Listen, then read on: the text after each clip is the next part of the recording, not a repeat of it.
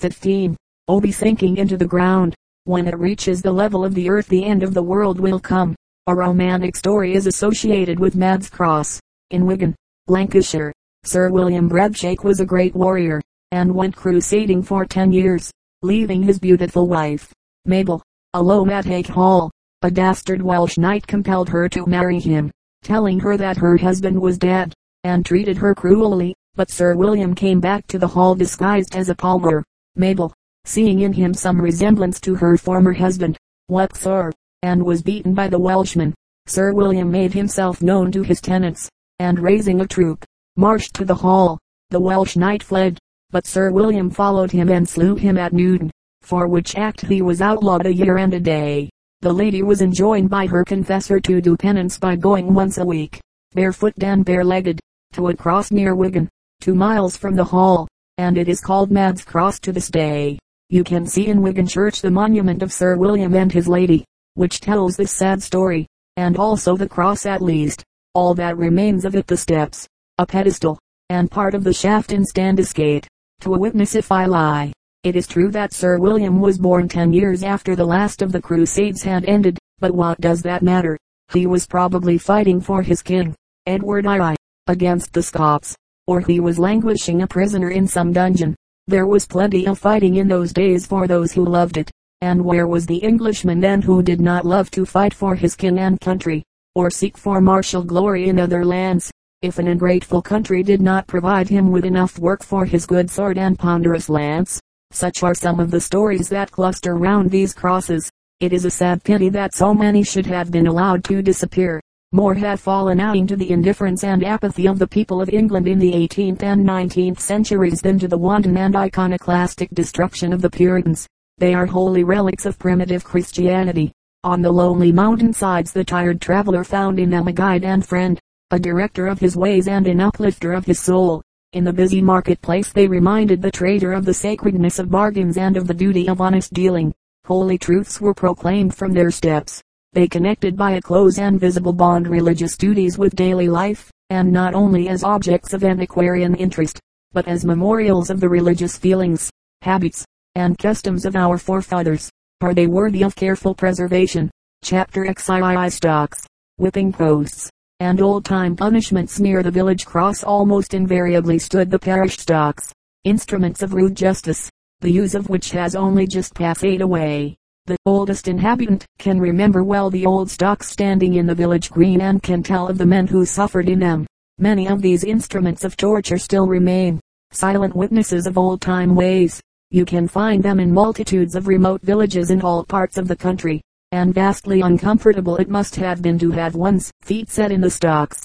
A well-known artist who delights in painting monks a few years ago placed the portly model who usually sat for him in the village stocks of Soulm, Berkshire, and painted a picture of the monk in disgrace.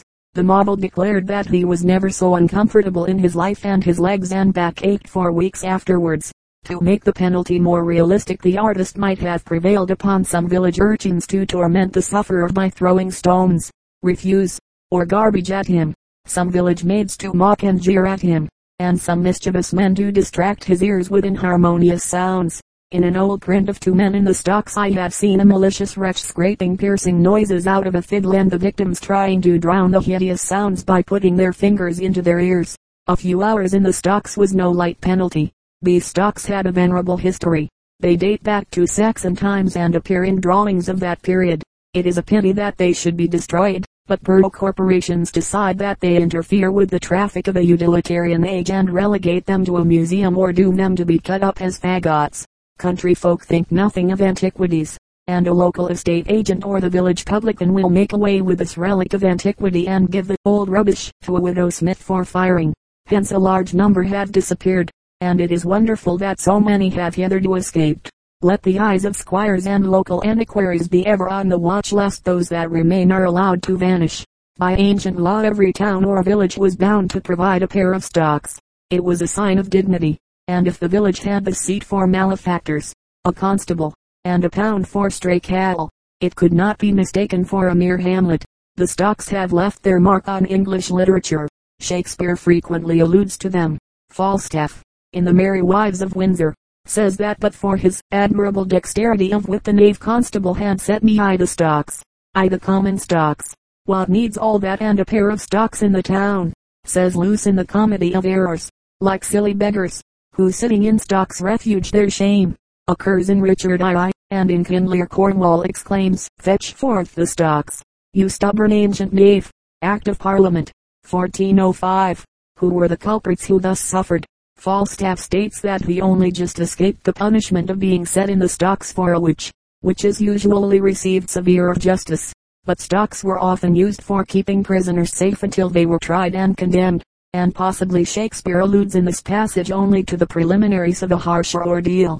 Drunkards were the common defaulters who appeared in the stocks, and by an act of 2 James I they were required to endure 6 hours incarceration with a fine of 5 shillings. Vagrants always received harsh treatment unless they had a license, and the corporation records of Hungerford reveal the fact that they were always placed in the pillory and whipped. The stocks, pillory, and whipping post were 3 different implements of punishment, but, as was the case at Wallingford, Berkshire, they were sometimes allied and combined.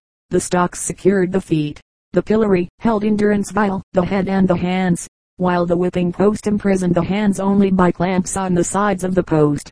In the constable's accounts of Hungerford we find such items as PD for cheek and brace for the pillory 00.02.00, PD for mending the pillory 00.00.06, PD the widow tanner for iron gear for the whipping post March 6, 2000. Whipping was a very favorite pastime at this old Berkshire town. This entry will suffice. PD to John Savage for his extraordinary pains this year and whipping of several persons 00.05.00. John Savage was worthy of his name, but the good folks of Hungerford tempered mercy with justice and usually gave a monetary consolation to those who suffered from the lash.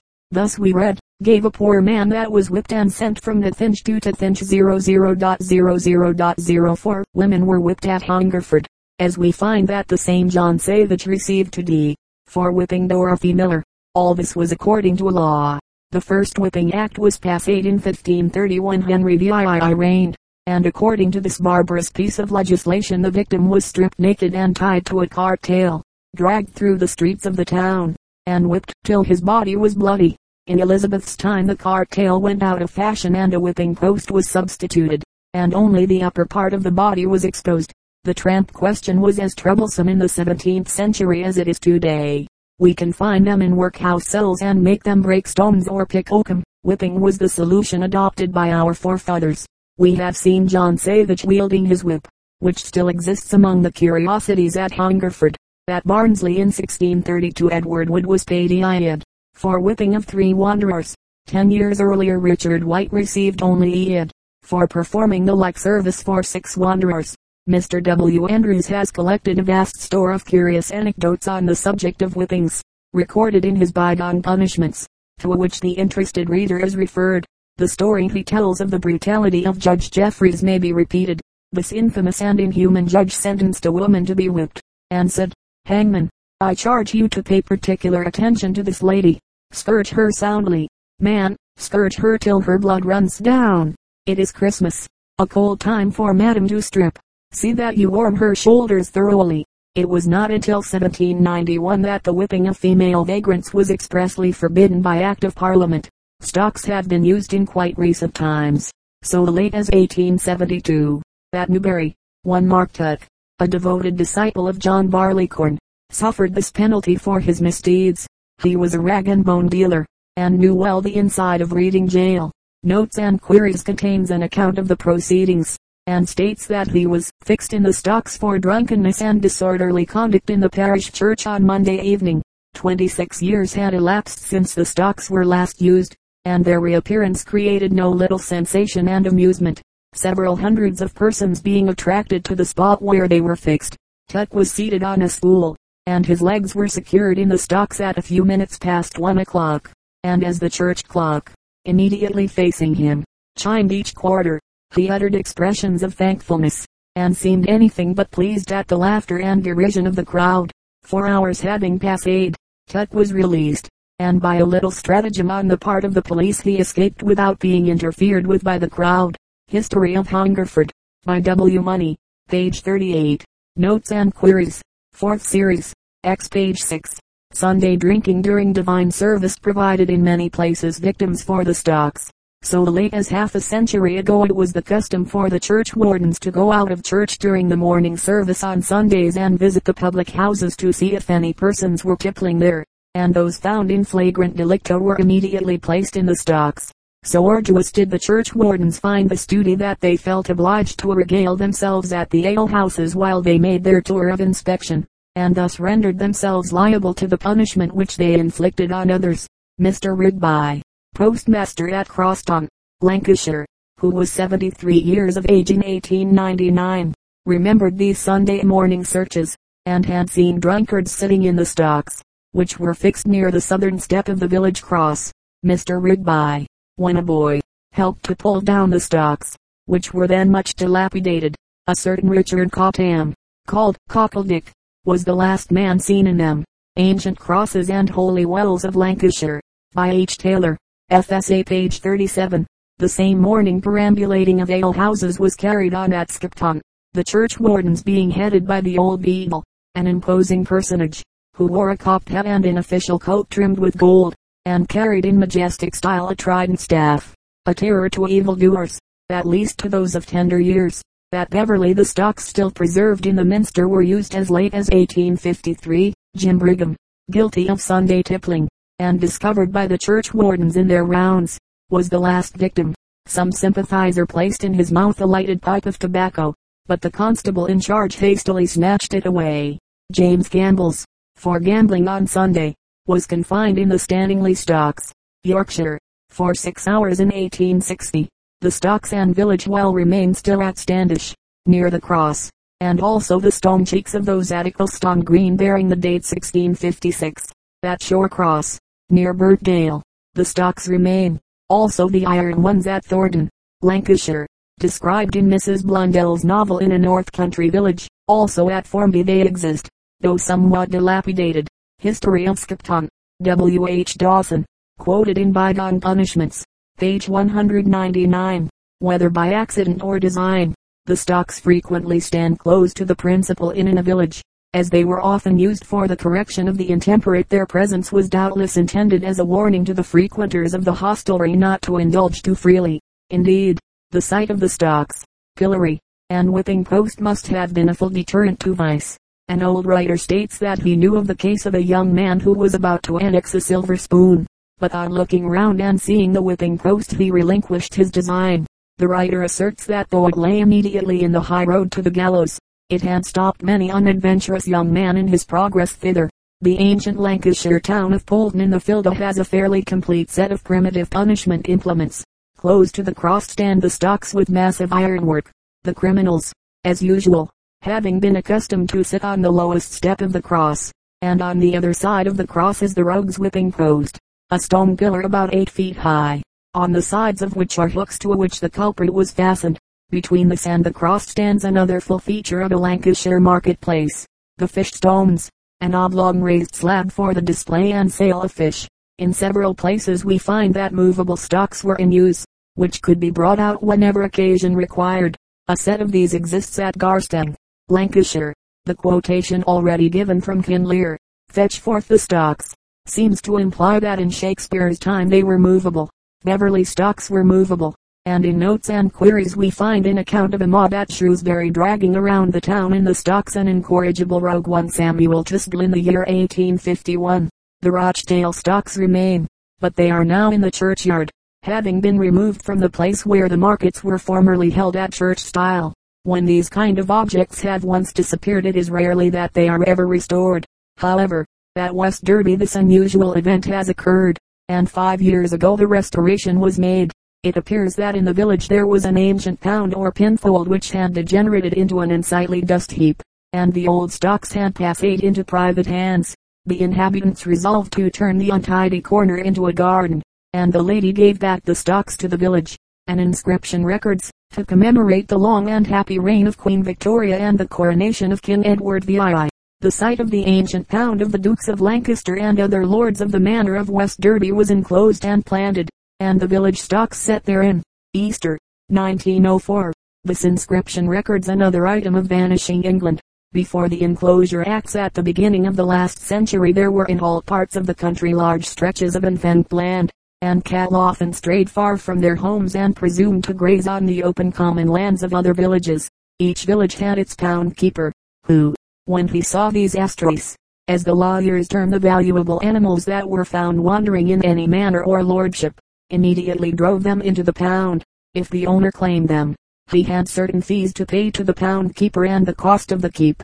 If they were not claimed they became the property of the lord of the manor, but it was required that they should be proclaimed in the church and to market towns next adjoining the place where they were found, and a year and a day must have elapsed before they became the actual property of the lord. The possession of a pound was a sign of dignity for the village. Now that commons have been enclosed and waste lands reclaimed, stray cattle no longer cause excitement in the village. The pound keeper has gone, and too often the pound itself has disappeared. We had one in our village 20 years ago, but suddenly, before he could be remonstrated with, an estate agent, not caring for the trouble and cost of keeping it in repair, cleared it away, and its place knows it no more. In very many other villages similar happenings had occurred. Sometimes the old pound has been utilized by road surveyors as a convenient place for storing gravel for mending roads, and its original purpose is forgotten.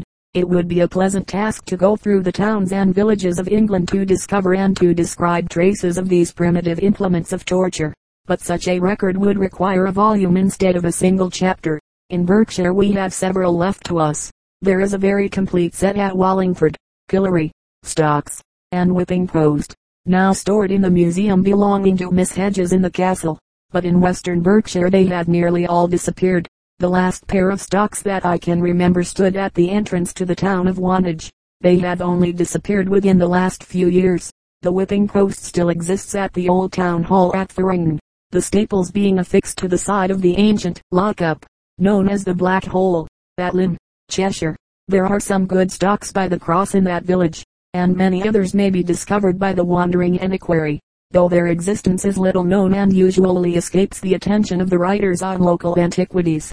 As relics of primitive modes of administering justice, it is advisable that they should be preserved.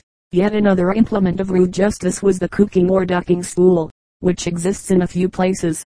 It was used principally for the purpose of correcting scolding women. Mr. Andrews, who knows all that can be known about old-time punishments, draws a distinction between the cooking and ducking stool, and states that the former originally was a chair of infamy where immoral women and scolds were condemned to sit with bare feet and had to endure the derision of the populace, and had no relation to any ducking in water. But it appears that later on the terms were synonymous, and several of these implements remain. This machine for quieting intemperate scolds was quite simple. A plank with a chair at one end was attached by an axle to a post which was fixed on the bank of a river or pond, or on wheels, so that it could be run thither. The culprit was tied to the chair, and the other end of the plank was alternately raised or lowered so as to cause the immersion of the scold in the chilly water. A very effectual punishment. The form of the chair varies. The Leominster ducking stool is still preserved, and this implement was the latest in use, having been employed in 1809 for the ducking of Jenny Pipes, alias Jane Corn, a common scold, by order of the magistrates, and also as late as 1817, but in this case the victim, one Sarah Leake, was only wheeled round the town in the chair, and not ducked, as the water in the Cumwater stream was too shallow for the purpose. The cost of making the stool appears in many corporation accounts. That at Hungerford must have been in pretty frequent use, as there are several entries for repairs in the constable's accounts. Thus we find the item under the year 1669, PD for the cooking stool January 10, 2000, and in 1676, PD for nails and workmanship about the stocks and cooking stool 00.07.00. The corporation of Hungerford is peculiar, the head official being termed the constable, who corresponded with the mayor in less original boroughs. At Kingston upon Thames in 1572 the accounts show the expenditure, the making of the cooking stool, 8s. 0d. Iron work for the same, 3s. 0d. Timber for the same, 7s.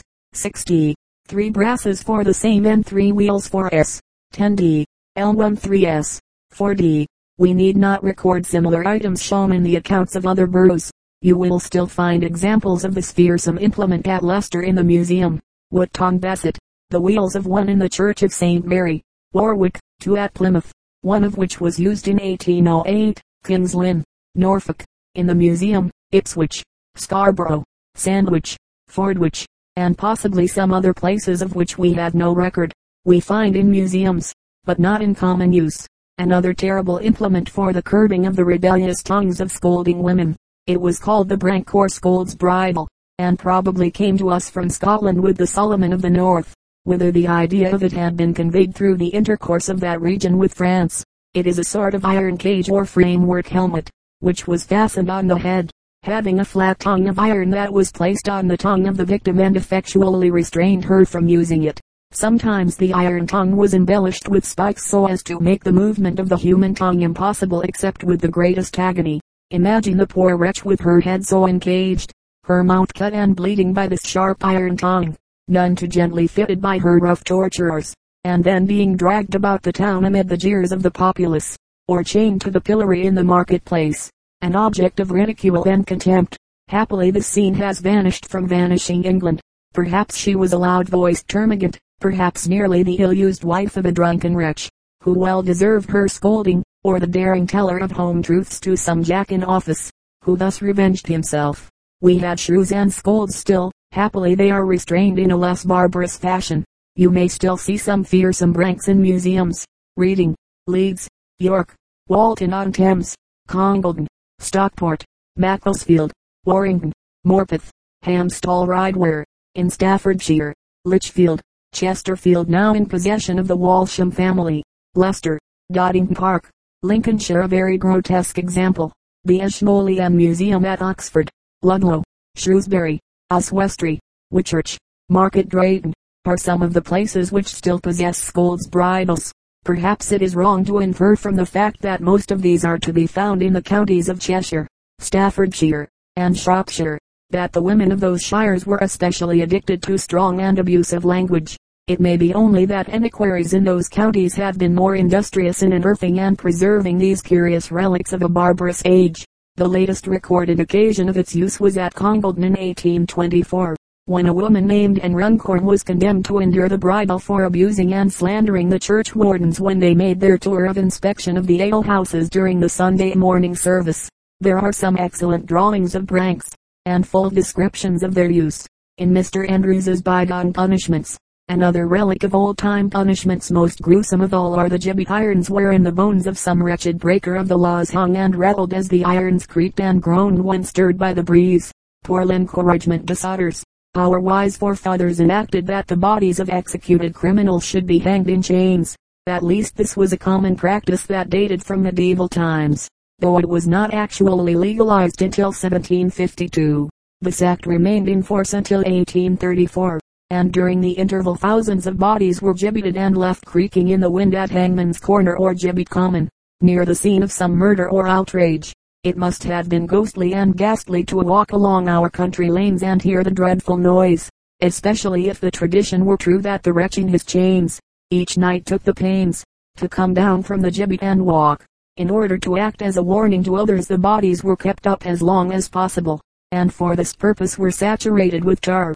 On one occasion the gibbet was fired and the tar helped the conflagration, and a rapid and effectual cremation ensued. In many museums gibbet irons are preserved. Punishments in olden times were usually cruel. Did they act as deterrents to vice? Modern judges have found the use of the lash a cure for robbery from the person with violence. The sight of whipping posts and stocks, we learn, has stayed young men from becoming topers and drunkards. A brank certainly in one recorded case cured a woman from coarse invective and abuse. But what effect had the sight of the infliction of cruel punishments upon those who took part in them or witnessed them? It could only have tended to make cruel natures more brutal. Barbarous punishments, public hangings, cruel sports such as bull baiting, dog fighting, bear baiting, prize fighting and the like could not fail to exercise a bad influence on the populace, and where one was deterred from vice, thousands were brutalized and their hearts and natures hardened. Wherein vicious pleasures, crime, and lust found a congenial soil. But we can still see our stocks on the village greens, our branks, ducking stools, and pillories in museums, and remind ourselves of the customs of former days which had not so very long ago passed away. Act of Parliament 25 George II. Chapter XI. The Old Bridges. The passing away of the old bridges is a deplorable feature of vanishing England. Since the introduction of those terrible traction engines, monstrous machines that drag behind them a whole train of heavily laden trucks, few of these old structures that have survived centuries of ordinary use are safe from destruction. The immense weight of these road trains are enough to break the back of any of the old-fashioned bridges. Constantly notices have to be set up stating, this bridge is only sufficient to carry the ordinary traffic of the district, and traction engines are not allowed to proceed over it. Then comes an outcry from the proprietors of locomotives demanding bridges suitable for their convenience. County councils and district councils are worried by their importunities, and soon the venerable structures are doomed, and an iron girder bridge hideous in every particular replaces one of the most beautiful features of our village. When the sunning bridges that span the Thames were threatened a few years ago, English artists, such as Mr. Leslie and Mr. Holman Hunt, strove manfully for their defense. The latter wrote, "The nation, without doubt, is in serious danger of losing faith in the testimony of our poets and painters to the exceptional beauty of the land which has inspired them." The poets, from Chaucer to the last of his true British successors, with one voice enlarge on the overflowing sweetness of England, her hills and dales, her pastures with sweet flowers, and the loveliness of her silver streams. It is the cherishing of the wholesome enjoyments of daily life that has implanted in the sons of England love of home, goodness of nature, and sweet reasonableness, and has given strength to the thews and sinews of her children, enabling them to defend her land, her principles, and her prosperity. With regard to the three sunning bridges, parts of them have been already rebuilt with iron fittings in recent years, and no disinterested reasonable person can see why they could not be easily made sufficient to carry all existing traffic. If the bridges were to be widened in the service of some disproportionate vehicles, it is obvious that the traffic such enlarged bridges are intended to carry would be put forward as an argument for demolishing the exquisite old bridge over the main river, which is the glory of this exceptionally picturesque and well-ordered village, and this is a matter of which even the most utilitarian would soon see the evil in the diminished attraction of the river not only to Englishmen, but to colonials and Americans who had across the sea read widely of its beauty. Remonstrances must look ahead, and can only now be of avail in recognition of future further danger.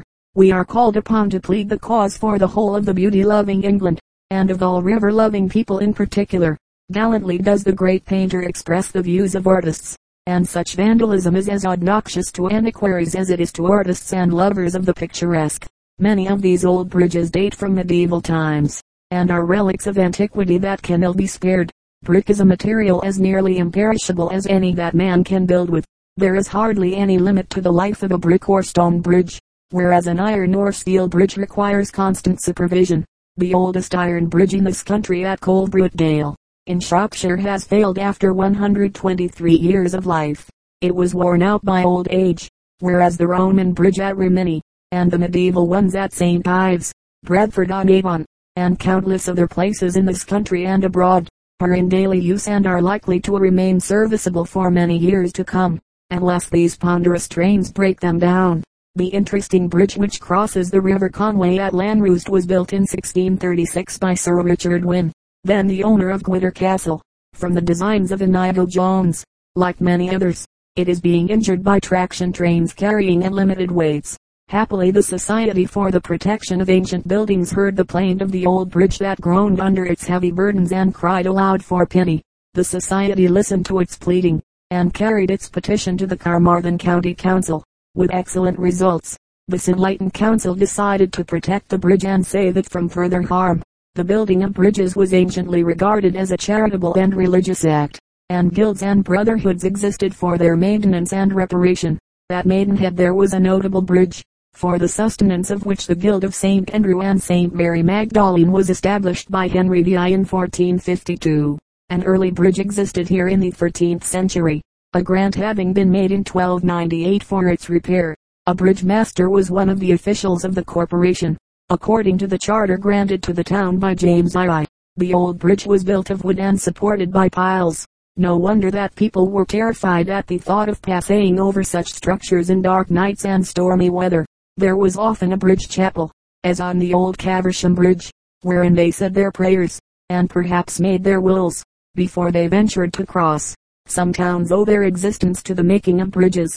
It was so at Maidenhead. It was quite a small place, a cluster of cottages, but Camden tells us that after the erection,